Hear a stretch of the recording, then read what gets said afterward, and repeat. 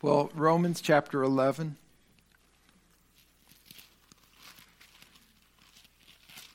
And this is really a milestone day because I complete Romans 11, but it's also the 100th message that I've preached on the book of Romans. And they're all online. So it's been a pretty comprehensive study. So if you want to go back and check it out, you're welcome to do that. But we are in Romans chapter 11. And we'll be picking up near the end of the chapter. I'll tell you exactly where when we get there, or when I get there. But the long history of Israel's rebellion and rejection of Christ as their Messiah will end when they are in a time of great distress, known as the tribulation period. The Great Tribulation is punishment for a Christ-rejecting world and an unbelieving Israel. So Jeremiah prophesied this, chapter 30, verse 7, "Alas, for that day is great, so that none is like it. It is even the time of Jacob's trouble, but he will be saved out of it." And in Romans chapter 11, verse 26, we read about that deliverance. It says, "And so all Israel will be saved, not every individual, but a great multitude. As it is written, there will come out of Zion the deliverer," that's the Lord Jesus, "and shall turn away ungodliness from Jacob." We also saw that at that time, verse 27, the new covenant will be enacted with Israel. God is going to write this new covenant not on tablets of stone, but on the tablets of their heart. And it says in verse 27, "For this is my covenant unto them." Now notice, "when I shall take away their sins." Take away. The word literally means cut off. I will cut off their sin. Remember when Jesus, he says, if your right hand offends you, or your right hand, if your right hand offends you, cut it off. Cut it off. Now, not literally. But what Jesus was saying, if there is an occasion that you keep stumbling over for sin, you need to take drastic measures to deal with it, to stop sinning. The drastic measure that God took to take away sin, as we read in verse 27, was the crucifixion of the Lord Jesus Christ. Hebrews 10:3, speaking of the Old Testament sacrificial system, it says, "In those sacrifices there is remembrance again made of sins every year. For it is not possible that the blood of bulls and of goats should take away sins." But then in verse 12 of Hebrews 10, "But this man," speaking of the Lord Jesus, "after he offered one sacrifice for sins forever, sat down on the right hand of God." And then reading in Romans 11:28, we find that God's promises are irrevocable.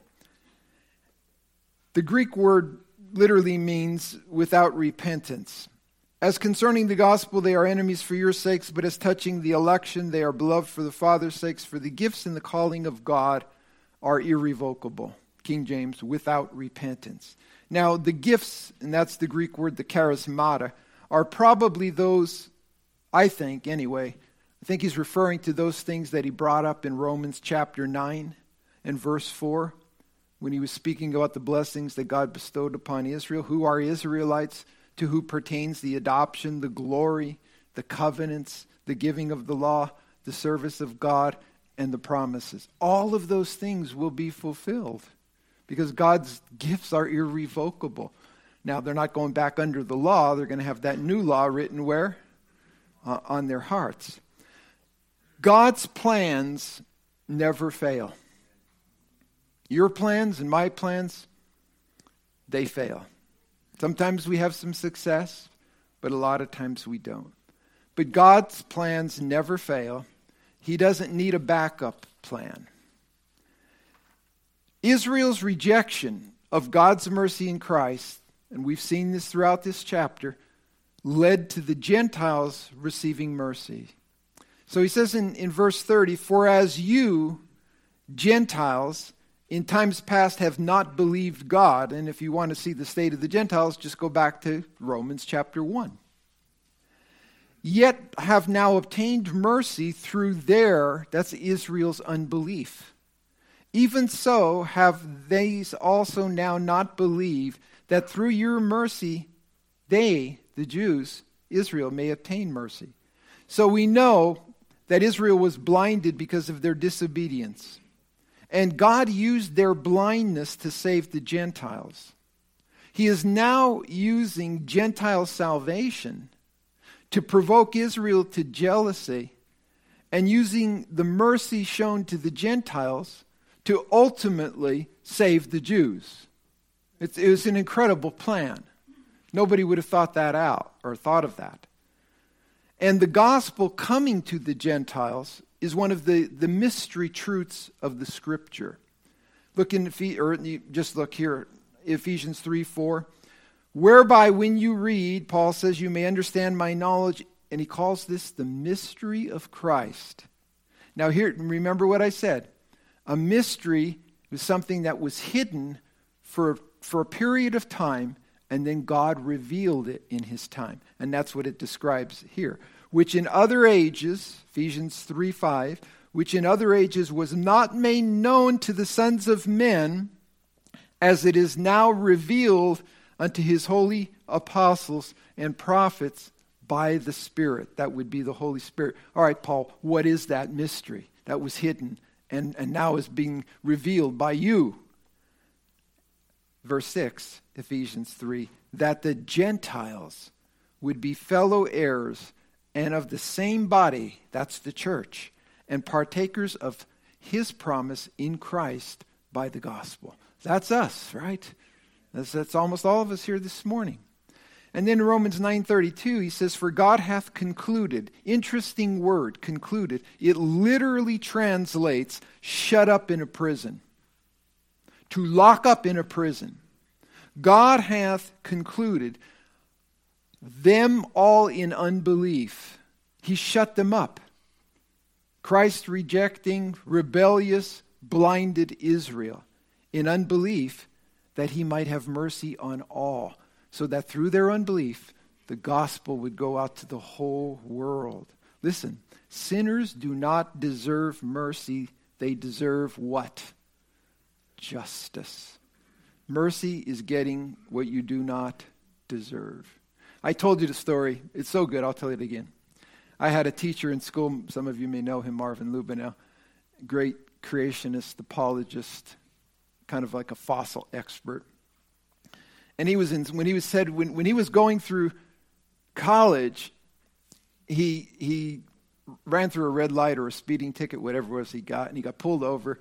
And he was a poor college student. He had absolutely no money, and he went to the court rather than just send the money in. And he shows up, and the judge says, "So, how do you plead? What's your plea?" And he says, "Guilty." And he says, "Well, sir, you didn't have to come here to plead guilty. You just had to pay the money and send your fine." And he goes, "Well, sir," he says, I came here, I'm guilty, but I wanted to come to ask you for mercy." And you know what the judge said? "First time in my life on this bench that somebody has asked me for mercy. Mercy granted, ticket dismissed." That's a neat story, right? Mercy is getting what you do not deserve. Romans 9:17, "For the scripture says to Pharaoh, even for the same purpose have I raised you up." Now, he was the most powerful man on earth at that time. God brought him into that place of power, "that I might show my power in thee, and that my name might be declared throughout all the earth," right? In delivering Israel from their captivity in Egypt, 400 years. And then it says in verse 18, going back to chapter 9, "Therefore hath he mercy on whom he will have mercy, and on whom he wills, he's hardening. He hardeneth." Now it's speaking about the Pharaoh there. Did the Pharaoh deserve mercy? No, nobody deserves mercy, right? We deserve justice. No. Could he have obtained mercy? I say yes, upon repentance. But Pharaoh continued to harden his heart. He chose not to repent. What did God then do? Hardened him in that state of unrepentance. Psalm 119, verse 68.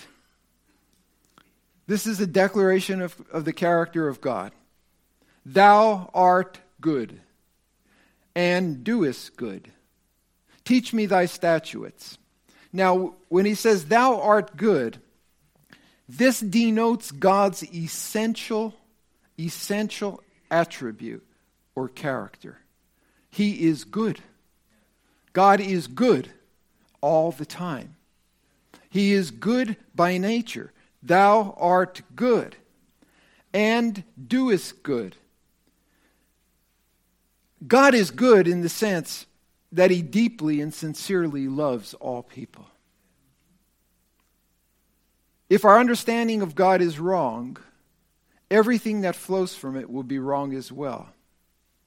We then create a God of our own making, rather than what he himself declares himself to be. Good. He is good. It also says that he does good. So art good denotes God's essential attribute. Does good is God's relative goodness displayed toward sinners in showing mercy and giving men good things. The rain, right, falls on the just and the unjust because God is good. Now Romans 9:32 says, for God hath concluded them all in unbelief. That would be the Jews, the unbelieving Christ rejecting Jews, that he might have mercy upon all. Now unbelief here is apathes. And here, listen to this word, unbelief. It's very interesting. It literally means the condition of being unpersuadable. Obstinate. How many people do you know like that? Colossians 3:5. Mortify therefore your members which are upon the earth, fornication, uncleanness, inordinate affection, evil concupiscence, covetousness, which is idolatry, for which things' sake the wrath of God comes on the children of disobedience. Same word. Translated unbelief. So they're disobeying God. They will not receive God's remedy for their sins. They are unpersuadable. In Acts chapter 28, verse 23, and when they appointed him a day, that was Paul, when he was in Roman custody, under house arrest, there came many to him into his lodging, to whom he expounded and testified the kingdom of God. Notice what he did. He's teaching Scripture. He's expositing the Scriptures to them in the Old Testament. But look what it says.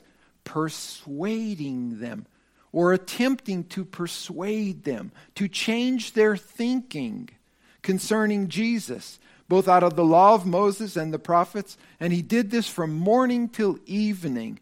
Look what it says in verse 24, Acts 28. But you don't have to turn it, I'll just read it to you. And some believed the things that were spoken. They were persuaded. And some believed not. They were obstinate. They were unpersuadable. What happens to those who will not be persuaded concerning Christ? God's wrath ultimately falls on everyone who will not be persuaded that they need Jesus as their Savior. That's God's judgment. They rejected God's mercy. They received God's judgment, justice in Christ.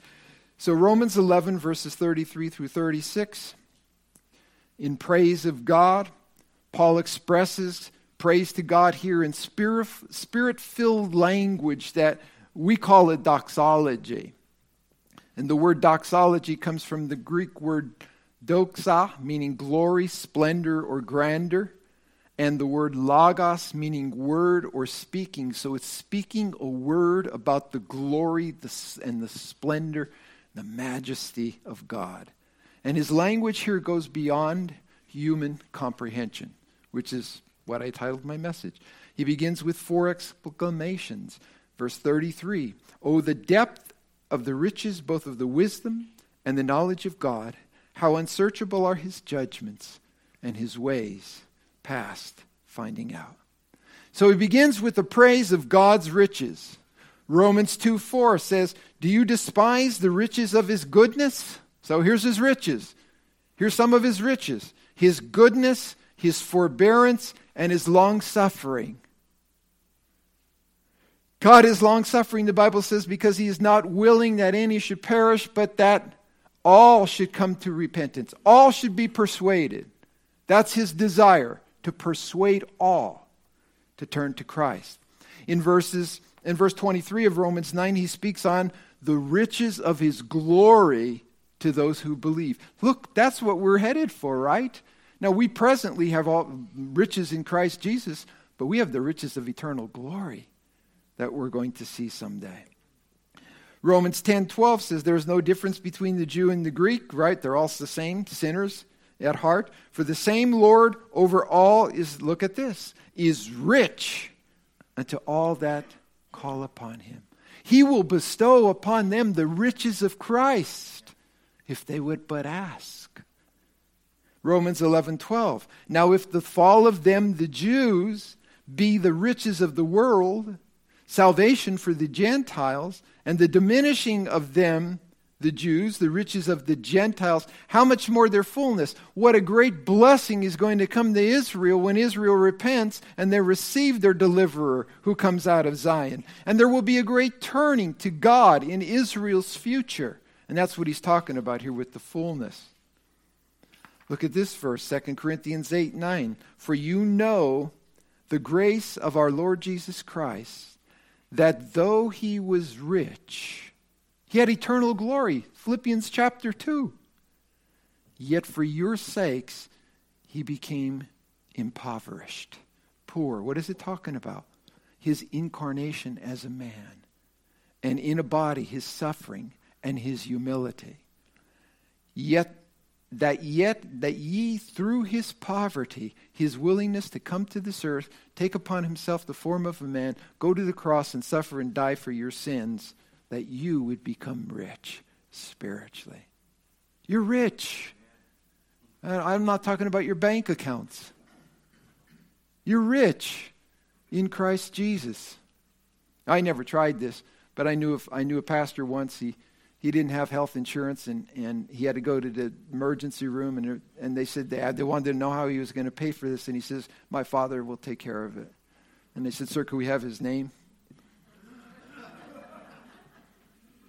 He was speaking about his heavenly Father. Colossians 2:3 says, "In whom Jesus are hid all the treasures of wisdom and knowledge." In Luke 10:21, it says, "In that hour Jesus rejoiced in spirit and said, I thank you, O Father, Lord of heaven and earth, that you did hide these things from the wise and prudent, people who think they knew things, and you have revealed them to babes." So truth is withheld from the proud of heart, but it's revealed to the humble of heart. To the humble of heart. Even so, Father, for it seemed good in thy sight. And then he praises God for his judgments. His judgments are his righteous acts.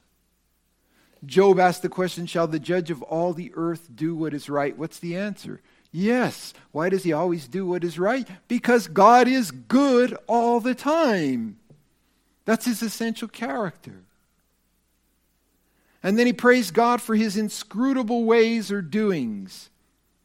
His ways are past finding out. Literally means beyond tracing. Beyond tracing. Isaiah 55:8, "For my thoughts are not your thoughts, neither are my ways your ways, saith the Lord. For as the heavens are higher than the earth, so are my ways higher than your ways, and my thoughts than your thoughts." Deuteronomy 29:29, "The secret things belong unto the Lord our God. but those things which are revealed belong unto us and to our children forever, that we may do all the words of the law. So we know some things that God has revealed, but we certainly don't know all the things about God, the deep things of God.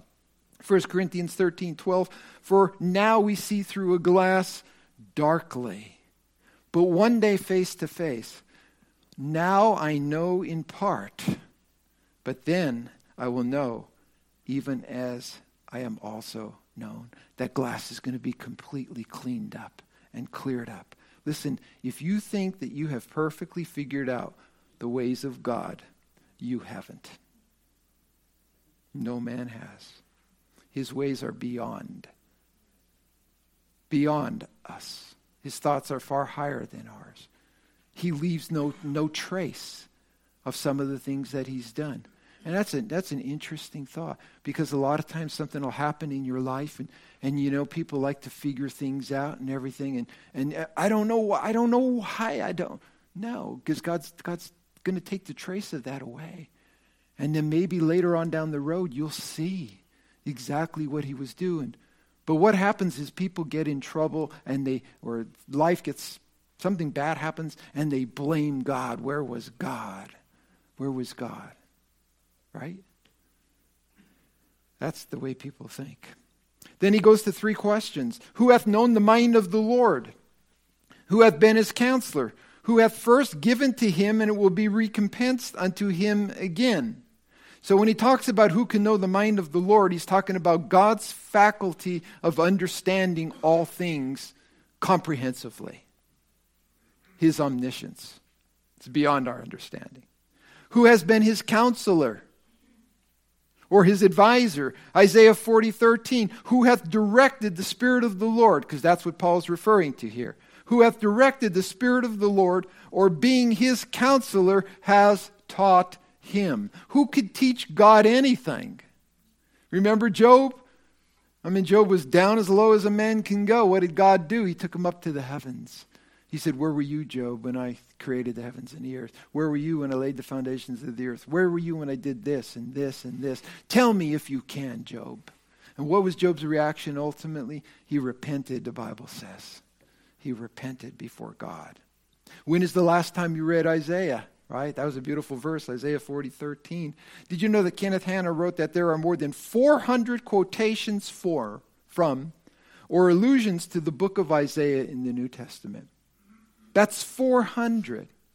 J. Alexander noted that 47 of the 66 chapters of Isaiah are either quoted or alluded to in the New Testament, and that the 21 quotations are attributed directly to Isaiah were drawn from chapters 1, 6, 8, 9, 10, 11, 29, 40, 42, 53, 61, and 65.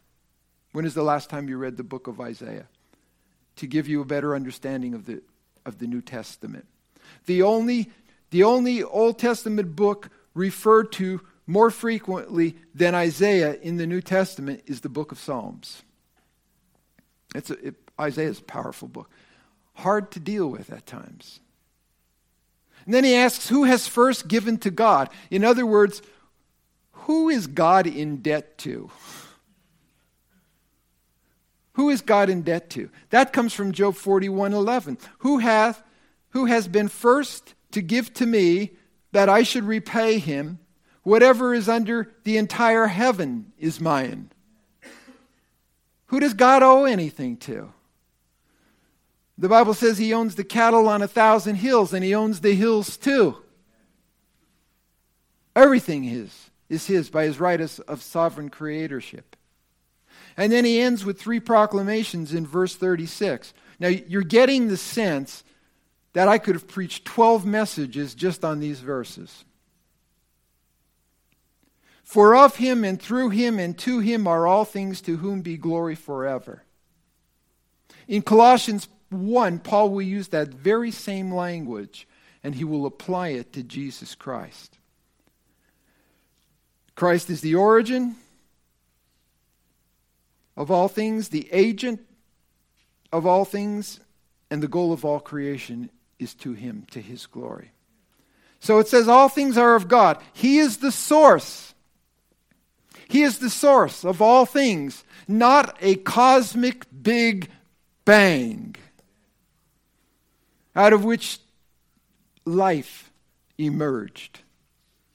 You believe that? You believe that some explosion in the distant past brought everything into existence ultimately that we see today? I was listening to a little lecture on Premier Christian Radio by Justin Brearley. And he asked this, he gave this illustration. He says, what's the chance of rolling a dice, one dice, is it a die? One die, and having it come up 6. You mathematicians, what are the odds? 1 in 6. What is the chance of doing it twice in a row? 1 in 36. 6 times 6. What's the chance of rolling a dice 70 times and having it come up 6? Every time. You haven't figured that one out, right? It's 1 in 10 to the 55th power. That is 1 with 55 zeros after it. Not likely, but possible, right? And he gives makes this point. You would have to continuously roll that dice for 100 trillion, trillion, trillion, trillion, trillion, trillion, trillion, trillion, trillion years by the laws of probability for it to come up 70 times in a row.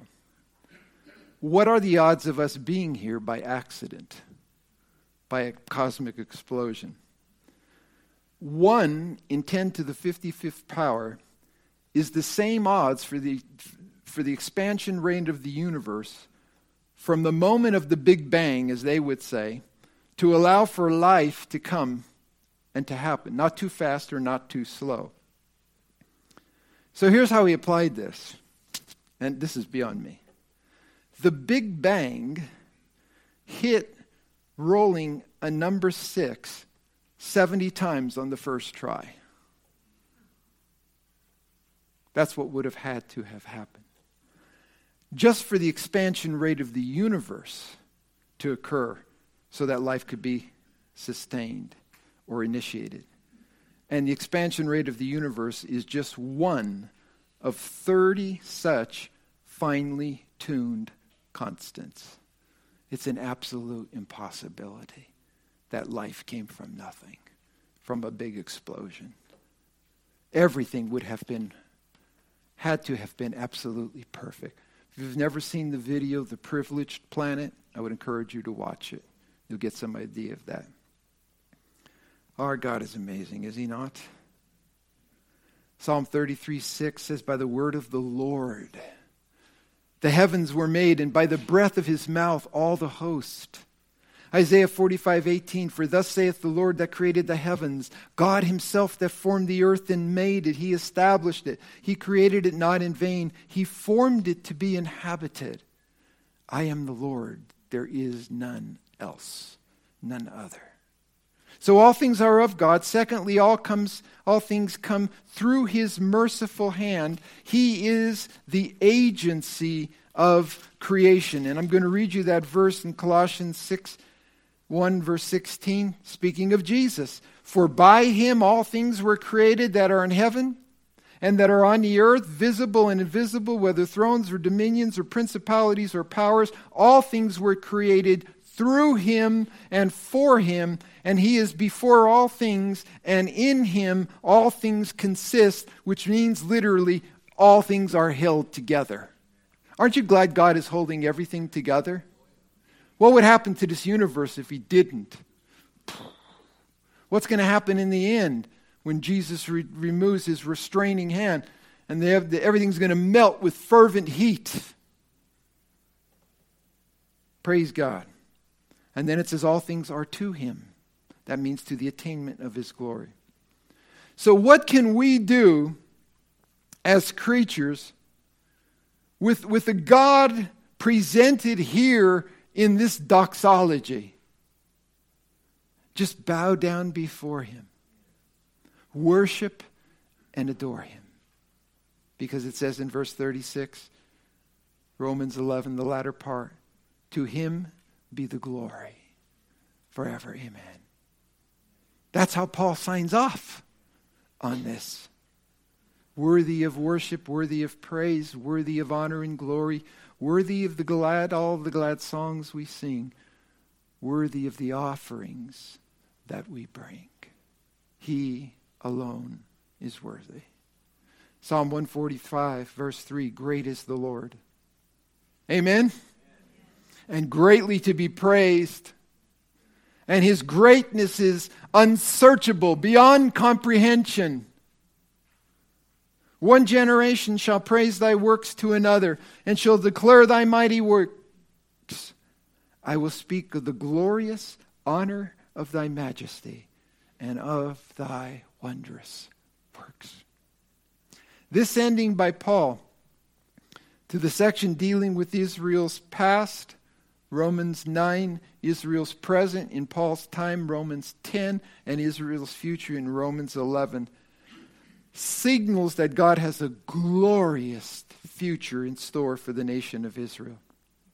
The nation that he had chosen to be a vessel of salvation, through whom Christ would come and bring salvation to the whole world. But for each one of us laboring in a sin-cursed world, not understanding the ways of the Lord, why, God, why?